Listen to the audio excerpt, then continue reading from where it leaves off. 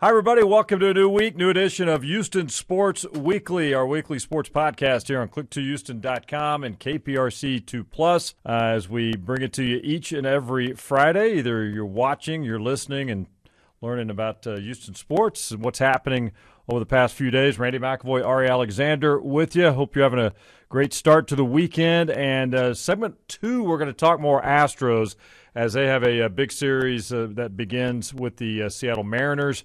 Just about 40 games left or something like that. But we'll talk Astros baseball coming up in segment 2. But, all right, let's spend this first segment kind of the state of the Texans now. It's been a busy week with the Miami Dolphins here for joint workouts, and they're going to play their preseason game coming up Saturday, 3 o'clock kickoff there at NRG Stadium. It's been good to watch two teams go at it in a practice setting over the last few days. Yeah, it definitely breaks up some of the monotony of just everyday training camp. And not only is it good to see two teams practicing against each other, I like the team that they brought in because the Miami Dolphins, when you look at their roster, there might not be as much overall depth on the Dolphins as the Niners, the Eagles, the Chiefs, or these teams that were like the real Super Bowl contenders.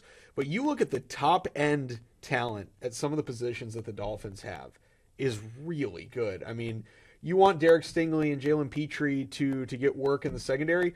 Tyreek Hill's man. I would say Jalen Waddle. He's hurt right now, but he's a guy they played against last year who's excellent.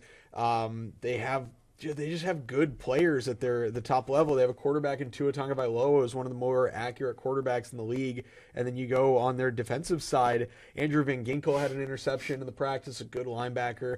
Xavier Howard from right here at Wheatley High in Houston is an all-pro.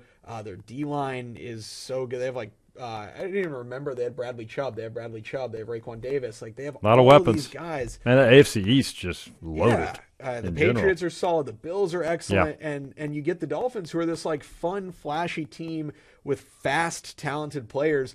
I think it's a good measuring stick for the Texans and for D'Amico, who is very familiar with Mike McDaniels. They work together, and to kind of see how good are my guys against these top-end talent NFL players. So we were out there Wednesday, and, of course, they worked out again on Thursday as well. Off today, and then they'll, of course, play the game coming up on Saturday. But, each team did their own drills, and then they gathered. If you're not familiar, weren't able to go out there, although it was a fan day, but only a certain amount of tickets were handed out there. But you also saw some team versus team, and that was great, I think, for C.J. Stroud. He had Laramie Tunsil out there, and, you go back to that New England game, he had no really big offensive linemen in front of him that are going to play significant time.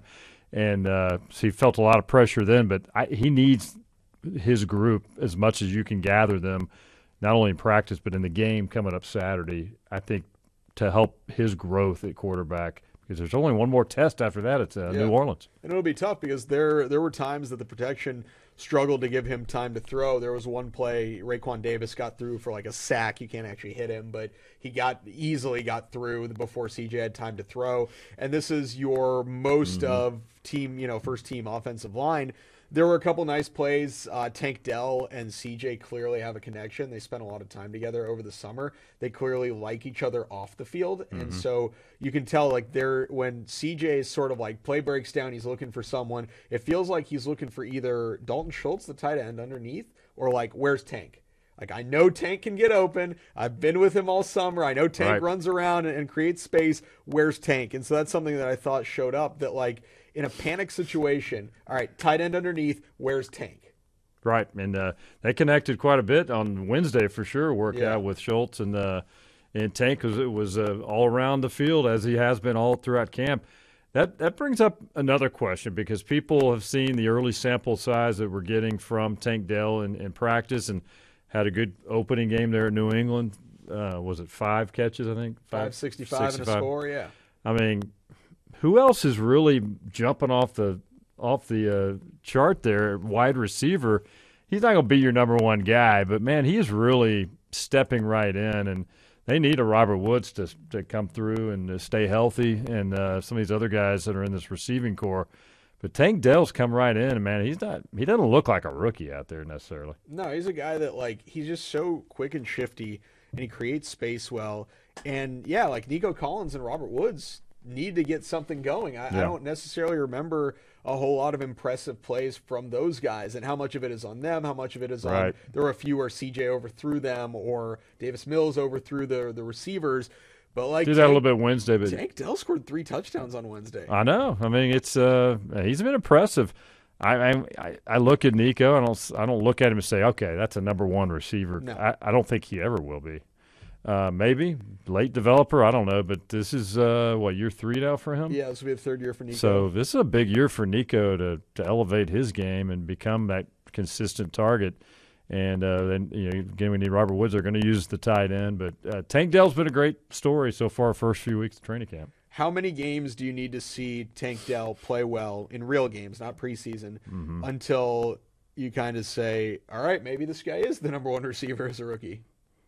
I mean, Saturday's game against the Dolphins is going to be, to me, a kind of an indicator as well. That if he does that, that's 2 consecutive games. Yeah. Again, it's preseason, but still, it's consistency.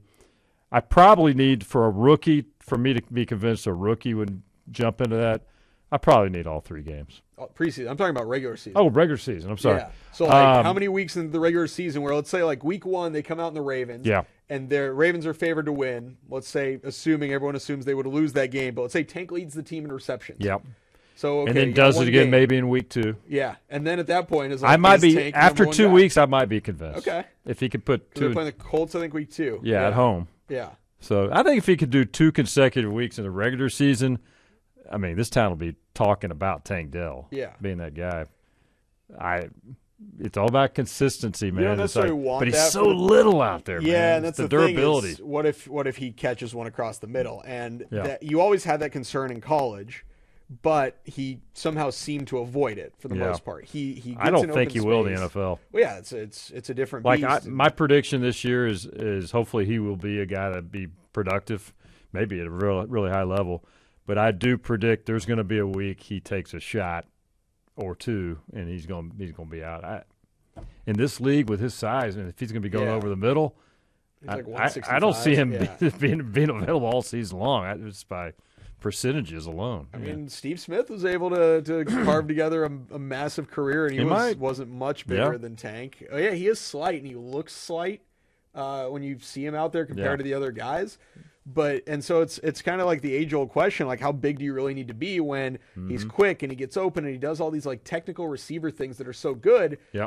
But you're always worried if this guy takes a shot over the middle from a safety, what's going to happen? Yep.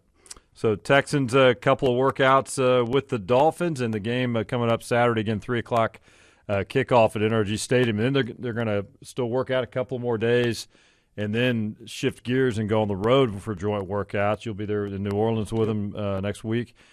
They'll have a couple of days of workouts, and then they play a Sunday night game. So it's a little bit different schedule, extra day. But I imagine they'll probably be off on Sunday and probably a light workout Monday, full workout Tuesday, and then they travel Wednesday. Yeah. So I thought one guy that stood out at the practice, the ended it with a pick 6, was Jalen Petrie. Oh, man, on Wednesday, that was awesome. And I think Petrie is really fascinating because you could hear it today as he was running down. You hear it on Wednesday as he was running down the sideline, and you could hear him just like talking smack the whole way, like just saying stuff. And then when you ask teammates like who talks the most on the field, it's Jalen Petrie. You hear that a lot, yeah. And then when you meet him, or like I've met his family, his parents was at his draft party, and he's like the nicest, quietest guy in the world. Yeah, he's a different. And then on the field, he apparently just, or CJ was telling a story a few weeks ago that they drive to practice together every day, and the whole time Jalen's just like talking smack to him in the car on their way to work. And then, like, off the field, he's the nicest guy in the world. That's awesome, man. I remember that because you and I were right when he made that pick 6, and it ended practice on Wednesday. So at the very end, it was the pick 6. He jumped in front, and some fan shot video. I don't know if you've seen it from the opposite end. And stepped right in, and off he went. And as he's coming down past us, I know I saw Hannah McNair, and she heard him.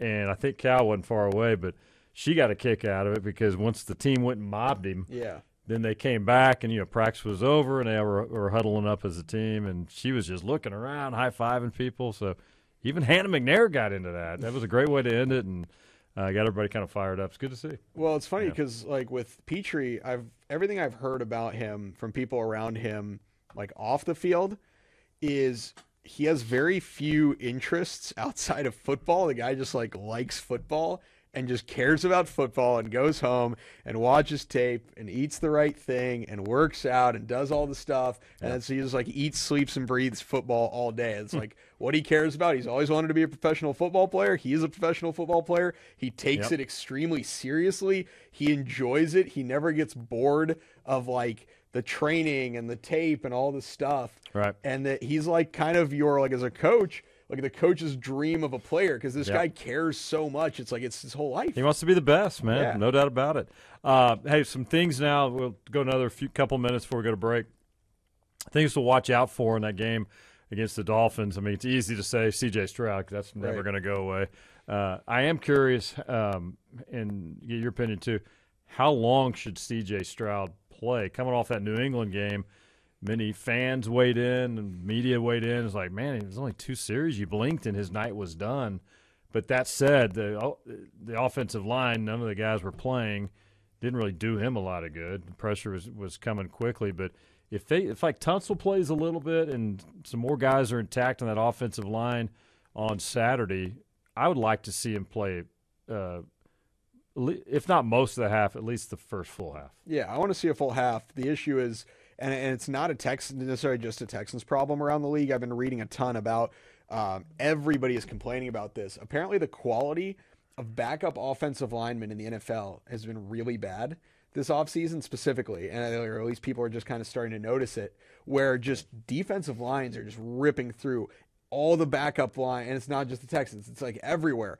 Mm-hmm. And so if Tunsil gets taken out early and now you have, I don't know, is it Austin Deculus or whoever else, Dieter, who they're putting in the backup O-lineman, and CJ has no time to throw, like, one, you could get your potential franchise quarterback hurt. Right, you got to be careful. And so then, you almost have to pull him at that point. But also, like, what is going on in the NFL that all these teams are struggling to find second-team offensive lines? Yeah.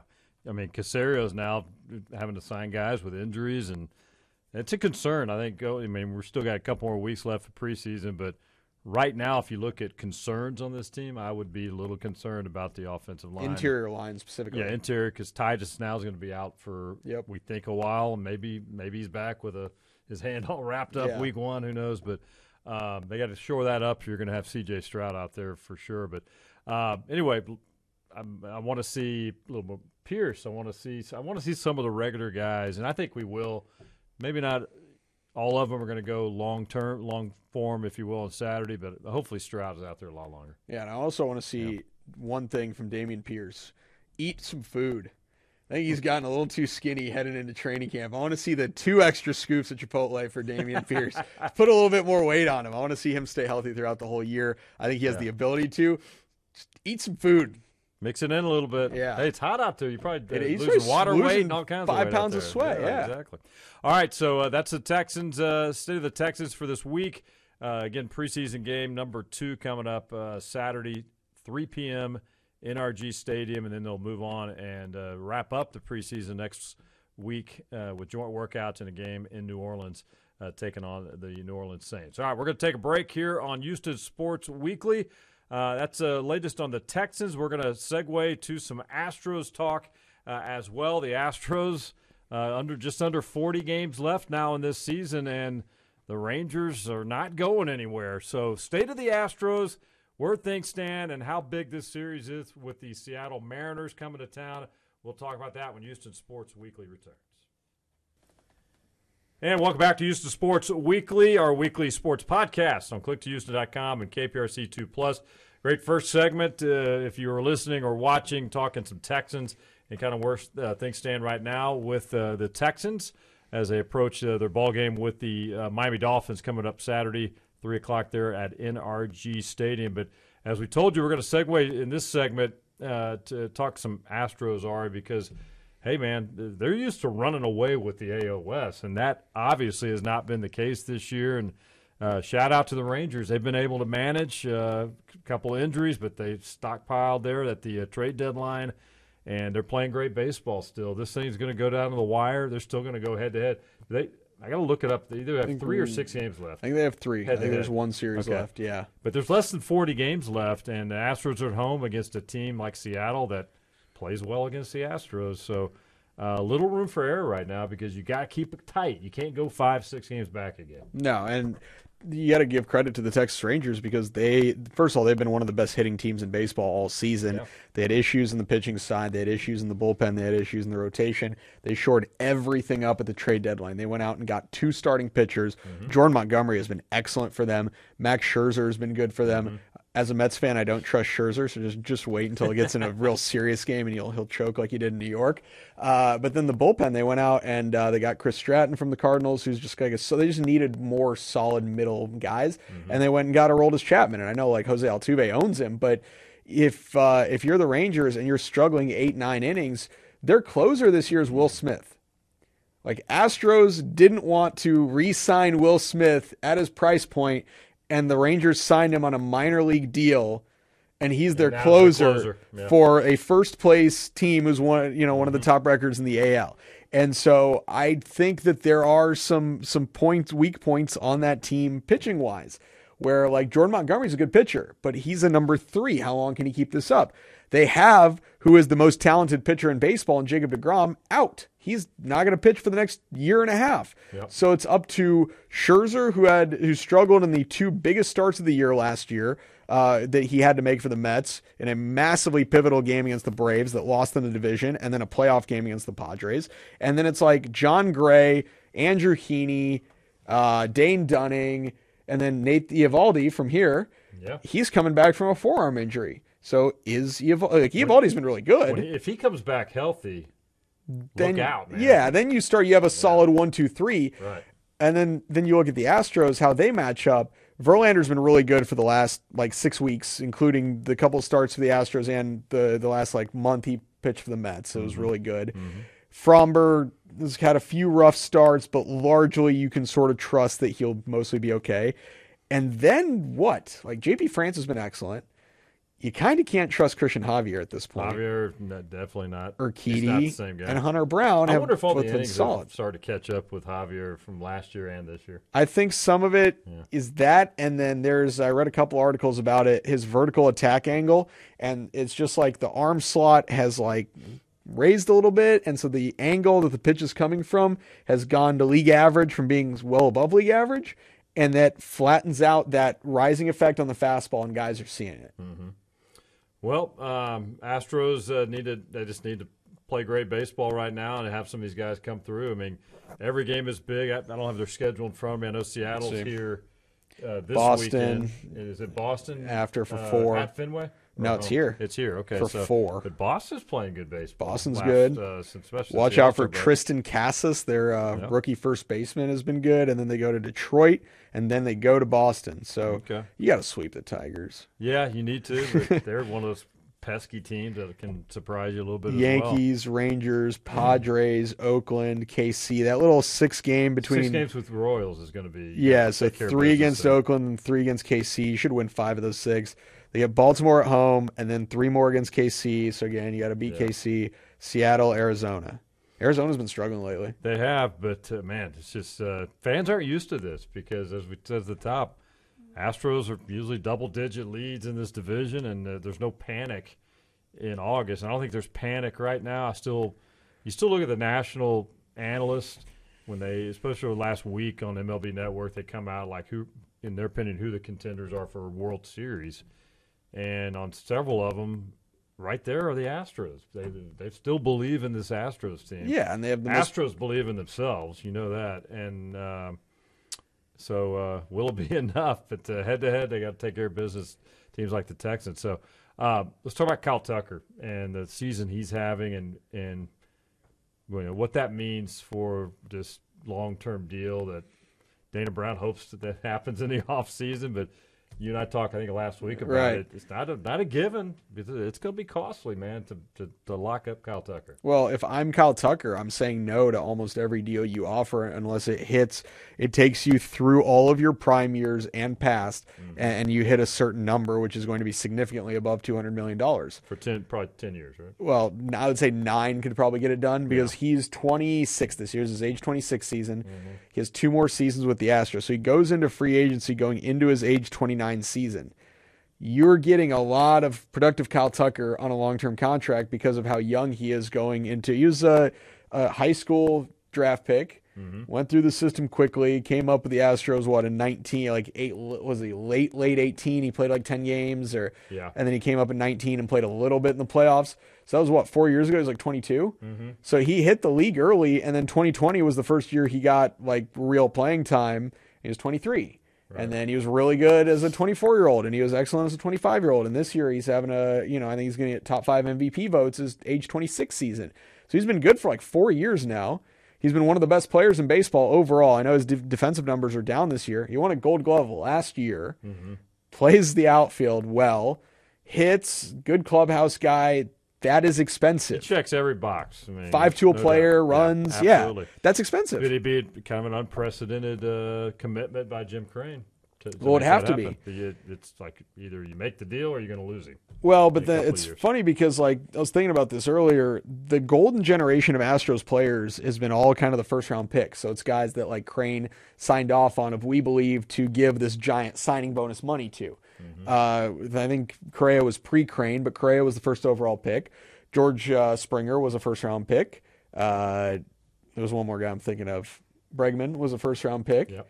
And so Bregman got kind of like the mini extension. Not, 5 years, $100 million isn't mini, but it's not this massive long deal. You didn't get Correa paid. Didn't get Springer paid. They got paid elsewhere. McCullers came in with Correa, right? And McCullers was a first rounder, I believe, or a comp pick or something like that. Same draft, though, right? Yeah, and he also got that mini, the 585. Right. And I think Jim Crane has found kind of a sweet spot where they've been able to take advantage of some of the injury risk. So Yordan Alvarez, when healthy, is a top 3 to 5 hitter in all of baseball. You got him for a 6-year, $115 million deal because you're kind of worried about his knees. And then he's got kind of this hand thing or whatever.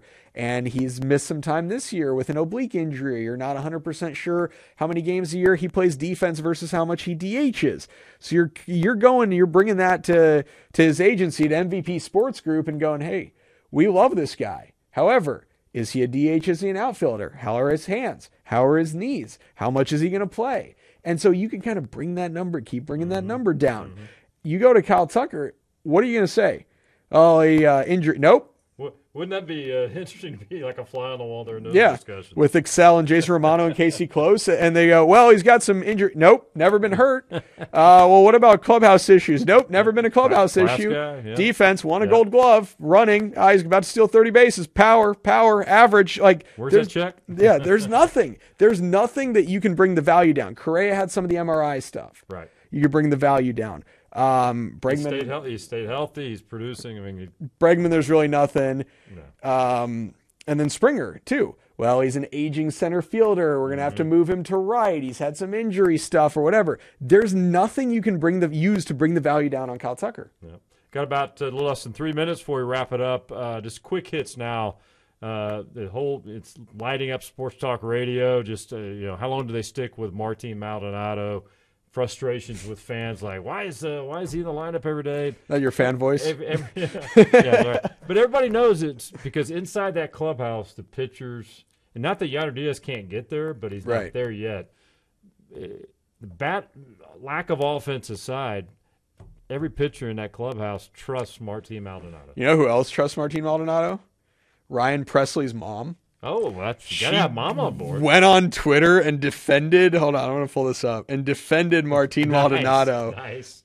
Amy Presley. Way to go, Amy. Was just all she is. She was not happy about the Maldi haters. Let's see if I can find the tweet, Maldonado. But basically, the thing with him is that he's a guy that guys are comfortable with. He game plans, and even some of the things that Yadier Diaz does in terms of game planning, he's learning a lot of that from Maldonado. Yeah, absolutely. he's going to be there next year. Diaz probably going to be the guy, but in this particular year, especially with Verlander coming back, all these other guys, just trust factor. And a couple games last week, he got 2 hits, 3 hits, and that's rare for Maldonado to deliver like that offensively. But you just know what you're going to get. You're going to get a guy that's going to hit under 200 and give you a pop every now and then. Yeah, you got to live with it. And that's the thing is, you also kind of know this might be the last year of it. He's a free agent at the end of this year, and they have enough depth at the catcher position that Yainer Diaz can take over. You have, whatever people think of Cesar Salazar, Dana Brown has clearly identified him as, this is a guy we believe to be a solid backup catcher. That's what he is, and we're going to stick with it. And everything I've heard from internally from the players, they like the way Salazar prepares, calls games, clubhouse, does all that stuff. Is he going to hit a ton? No, but he is a backup catcher. Less than a minute, gut feeling on the Astros in this next little less than 40 games. Think they're going to catch him, or you think it's a wild card? I wanted, for the last month, I'd want to say they would catch them, but the Rangers are playing too well. I still think they win the AL, but they might have to do it from the wild card. Good point. I haven't ruled out catching the Rangers. I just think eventually they're going to hit a wall. They just haven't hit it yet. And if they don't, more power to them. I just think eventually the struggles have to happen when you look at the way it can't last all season long, right? Anyway, Astros in Seattle this weekend, Texans and the Miami Dolphins coming up on Saturday at NRG Stadium. Hey, it's been a great Houston Sports Weekly talking Houston Texans football as they inch closer to the regular season. Preseason will continue, and, of course, the Astros as they push towards what they hope will be a continued playoff run as well. For Ari Alexander, I'm Randy McAvoy. Thanks for tuning in to Houston Sports Weekly. We'll do it again next week. Take care.